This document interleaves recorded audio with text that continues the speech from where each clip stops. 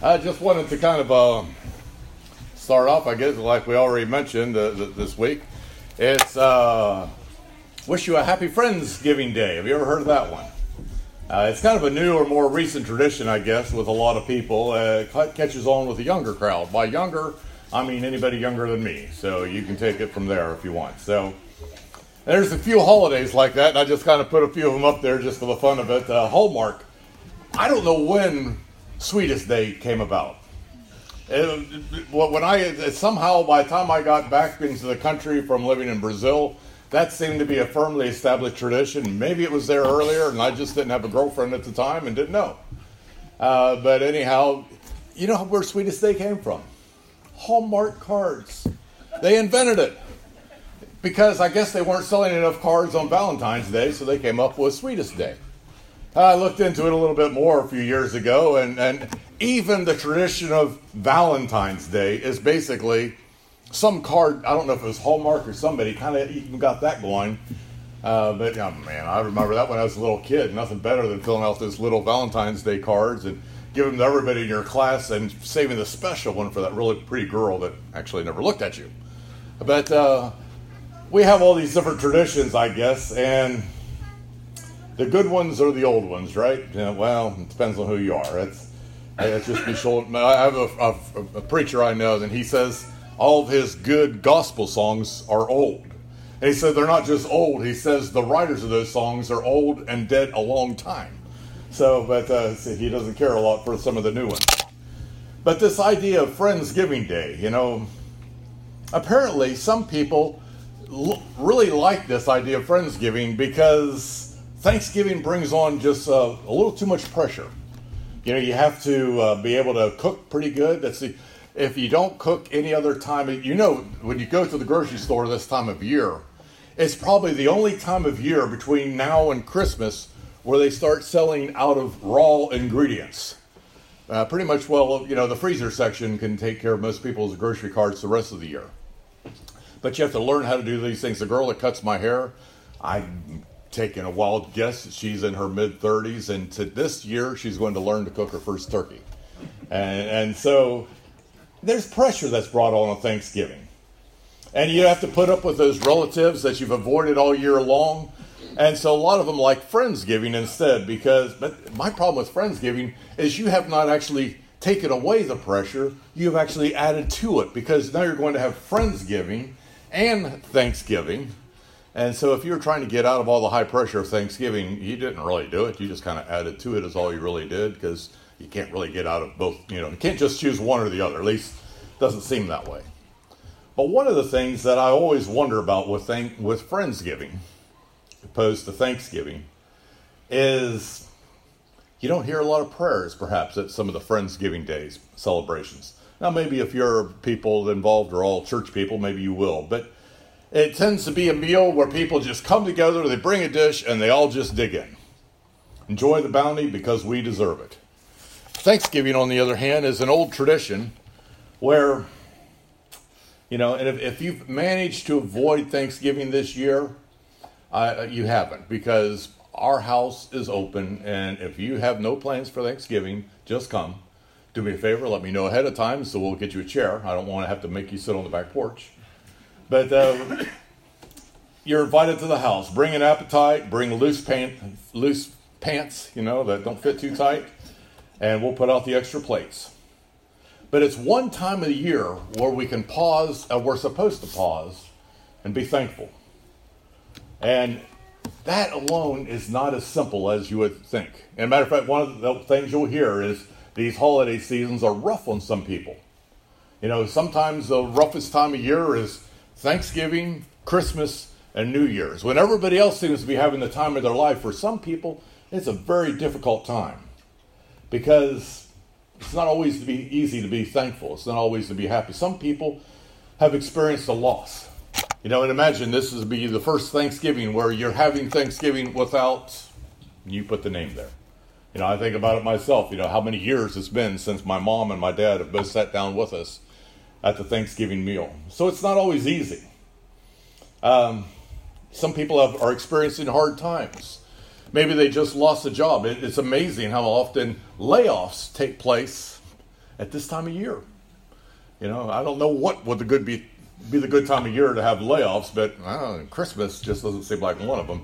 About the time you have your credit card maxed to the max, I guess you'd say, then all of a sudden you lose the job.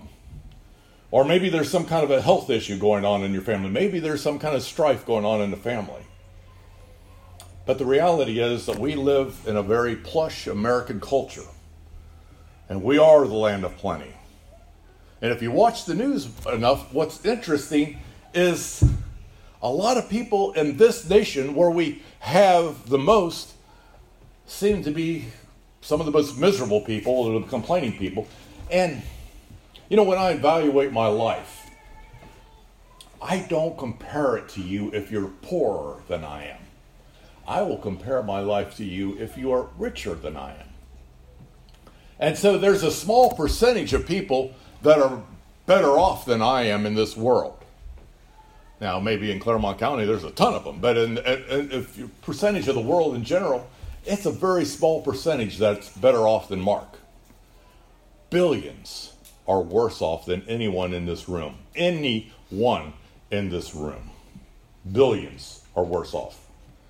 We have a good life here, and we have more than most people would ever have imagined in any part of the world or in the past. Just think about it. Would you rather be who you are, or would you rather be King Henry VIII? I prefer Mark Kerfman for a whole lot of reasons. One is indoor plumbing. Amen. King Henry didn't have that. He had somebody to take care of the... But anyhow, we have it so good. And the reality, though, when you think about Thanksgiving, and when you think about the Thanksgiving attitude, it is really a choice that will transcend the reality that you live in. So, and I'm not talking about whether you should be delusional or not. That's not the idea, or whether you should ignore reality. But it's amazing that two people can come from two different perspectives at the exact same reality and see different things.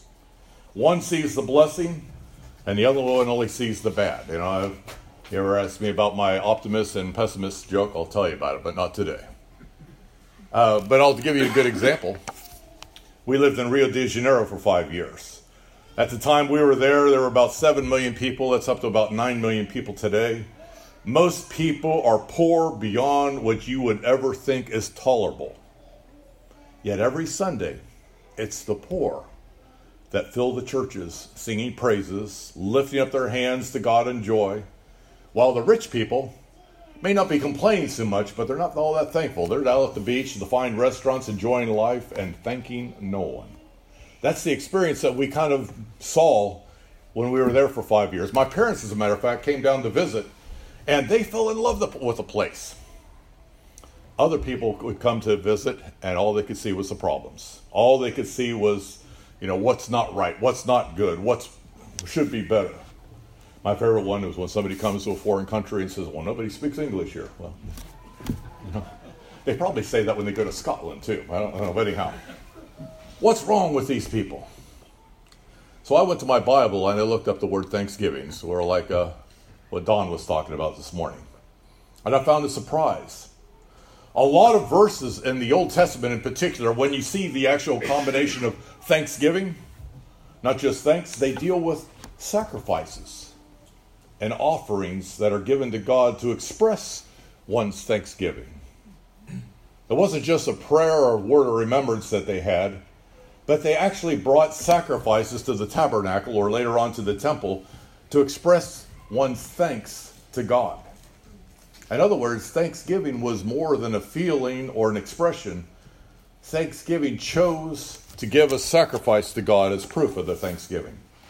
These are just a few of the verses here that talk about that. With the sacrifice of his peace offering for thanksgiving, he shall present his offering. Next one over in Leviticus again.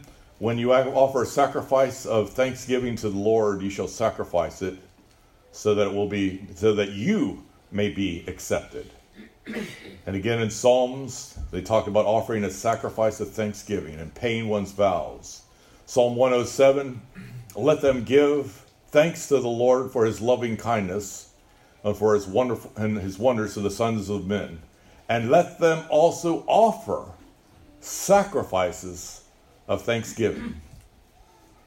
How often do we thank somebody? And you think about it.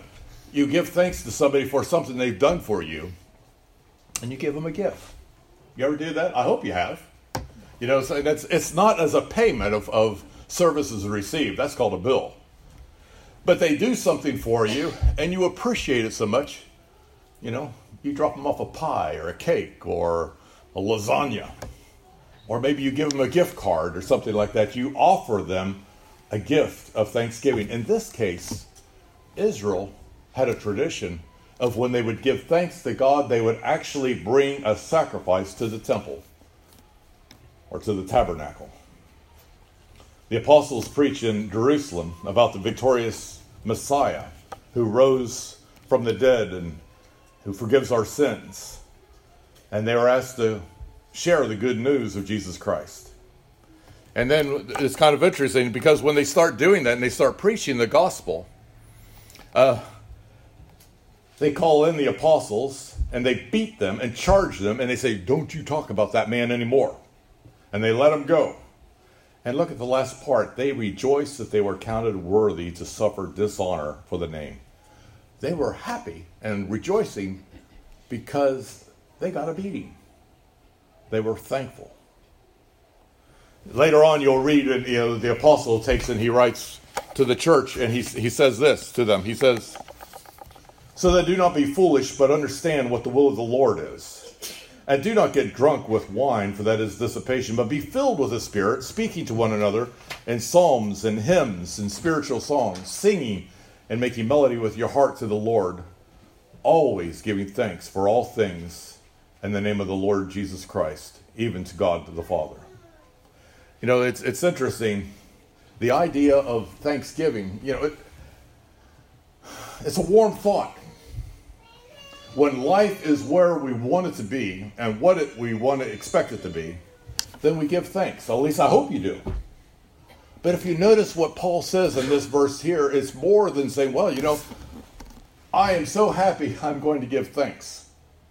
He basically gives them a command to give thanks.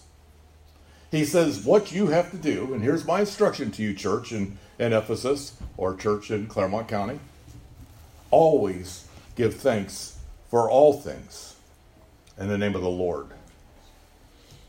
So you think about it, and how does that actually turn out in the experience in the New Testament? Well, we have the apostles. They go to Philippi, and I always like the story of Philippi because if you've ever done missionary work, you feel like a Philippi missionary most of the time, even though it works out really good eventually. But Paul, it's his first big break. The Holy Spirit has said, this is where you're going. The Macedonian call, because he tried to go several other places, and God wasn't having any of it. So he finally gets to go to Philippi. This is where God directed him. He goes there, and the only crowd he can drum up is a group of women down at the river. And he baptizes Lydia and whoever else is in her household. And then he goes on preaching and has zero success as far as we're told. They go home and, how'd it go today? Write a newsletter. How many baptisms did you get this week? Send that letter back to Jerusalem. Well, we got some women down at the river, but since then it's been pretty sparse. And then you have this girl who follows you, irritating you wherever you go, saying, these are preachers of the Most High God. And they're just an irritant. Well, when he casts the demon out of the girl, because that's what was causing that, he gets thrown in jail. Before getting thrown in jail with Silas, they get a beating. When they get the beating, they go in, they put them in jail. The jailer puts them into the the inner parts of the jail, and puts their feet in stocks. That was meant to be extremely uncomfortable. You ever sit in one position without moving? And imagine this. You start out with an uncomfortable position, and you can't move. Instead of sitting there and whining and crying, they start singing. And it says about midnight, Paul and Silas were praying and singing hymns to God, and the prisoners were listening to them. I don't know what songs they were singing. I'll tell you one I don't think they were singing. Nobody knows the trouble. And I don't think that's the song they were singing. They're singing praise. They're singing glory to God. And about that time, there's an earthquake. And after they stop the jailer from killing himself, because, if all the prisoners escape, he gets their, you get out the calculator, all these prisoners, this is their punishment, I get it all, I think I'll kill myself. They stop the man because nobody did escape. And they preach to him. And he says, "Sirs, what must I do to be saved?" In other words, those must have been some powerful songs they were singing. They chose to be not just faithful, but thankful in one of the most dire circumstances you could ever imagine. On the other hand, though, when you look at our world and the way people are today, there's the other side. Paul, in Romans chapter 1, we go to there to see all the nasties that people can imagine and accomplish and practice. When you read Romans chapter 1, it's an ugly chapter of what man can actually conspire to do. But here's how it starts. It starts with thankless people. And Paul writes there, he says, "For even though they knew God, they did not honor him as God or give thanks to him. But they became futile in their speculations, and their foolish heart was darkened." At that point, what you really need to do is keep reading the book. Go ahead and read the rest of that chapter and see what happens to a society where they fail to be thankful. And it's not because they didn't even know about God. He says they knew that there's a God out there. It's logical. But they didn't honor him that way. And they did not give thanks, but they became futile. See how depraved, thankless people can become. And sometimes what it's interesting to do is read Romans chapter 1 and then go to, the electronic information that you have on your computer and make a comparison. See what social media is like in our world today compared to what social media was like in Romans chapter 1. Walk down the street, go to just the city hall or wherever it might be and see what's going on. It's amazing how thanklessness destroys lives. Yet what we're told repeatedly throughout God's Word, especially, I don't say especially in the New Testament, because I'm thinking of all those passages in the Psalms. They just tell you what to do. Be thankful. Thank the Lord. Praise the Lord.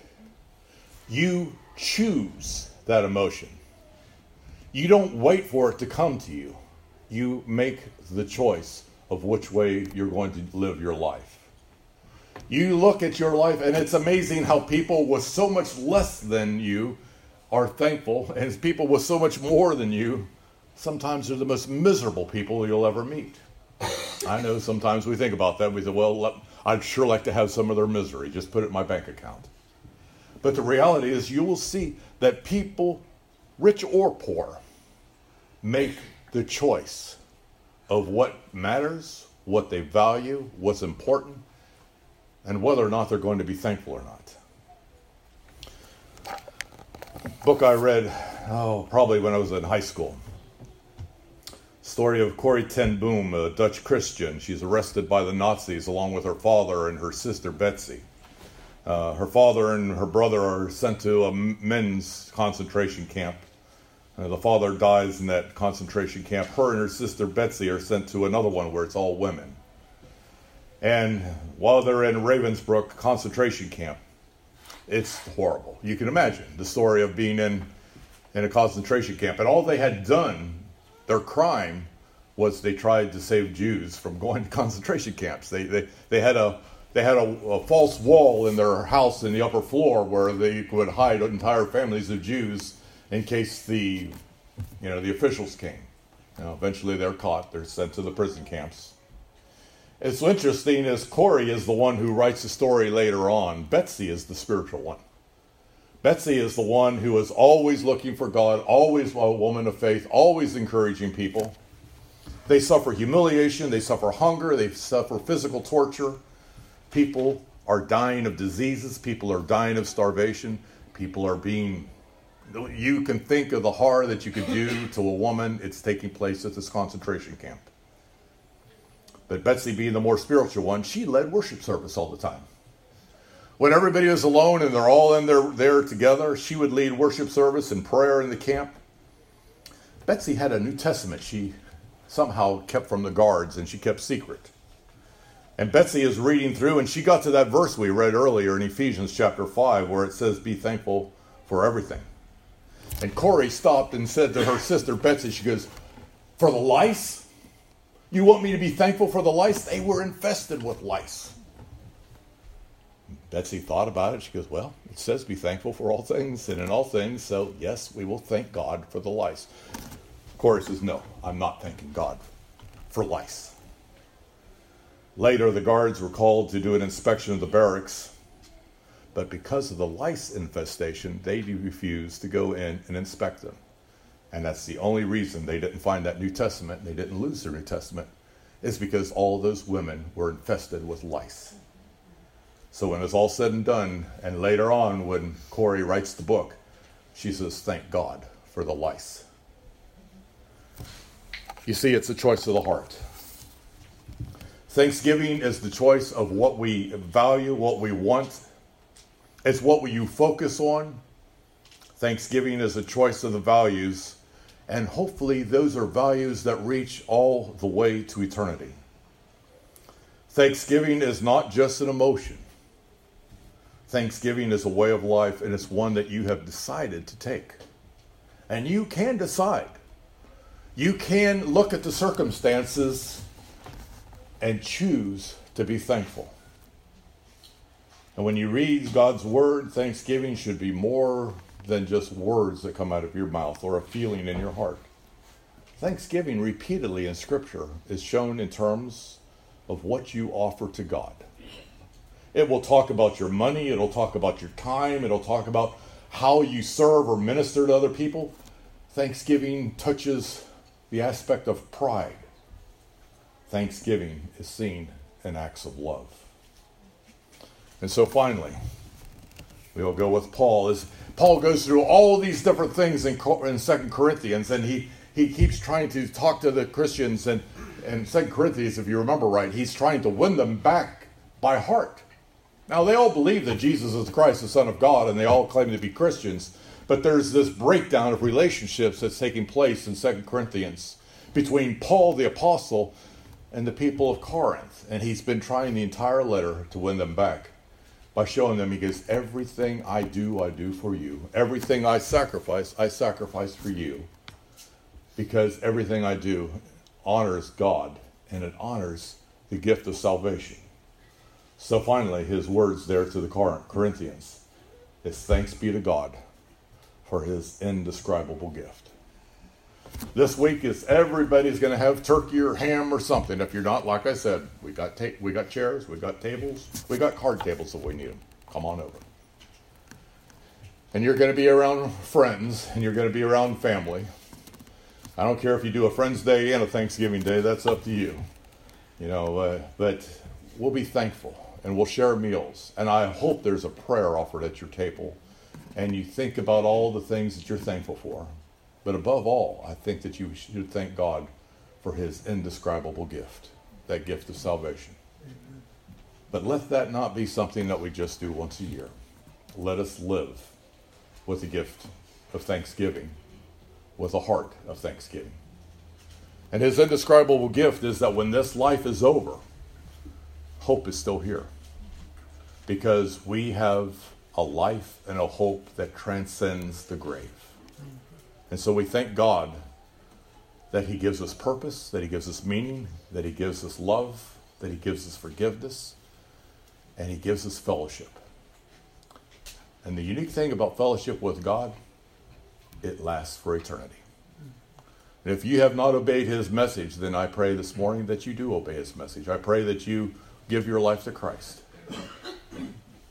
It takes surrender. It takes not exceptional gifts or abilities. It takes surrender. Believe that Jesus is the Christ. And choose change, repentance. Confess his name before men, and he will confess your name before God. be baptized in the water. You're buried. You start again. You're buried, you die, you come up a new creature. And enter that fellowship with us, and our fellowship is with the Father. Whatever you need, we ask you to come now as we stand and as we sing. Give up for Jesus, ye souls.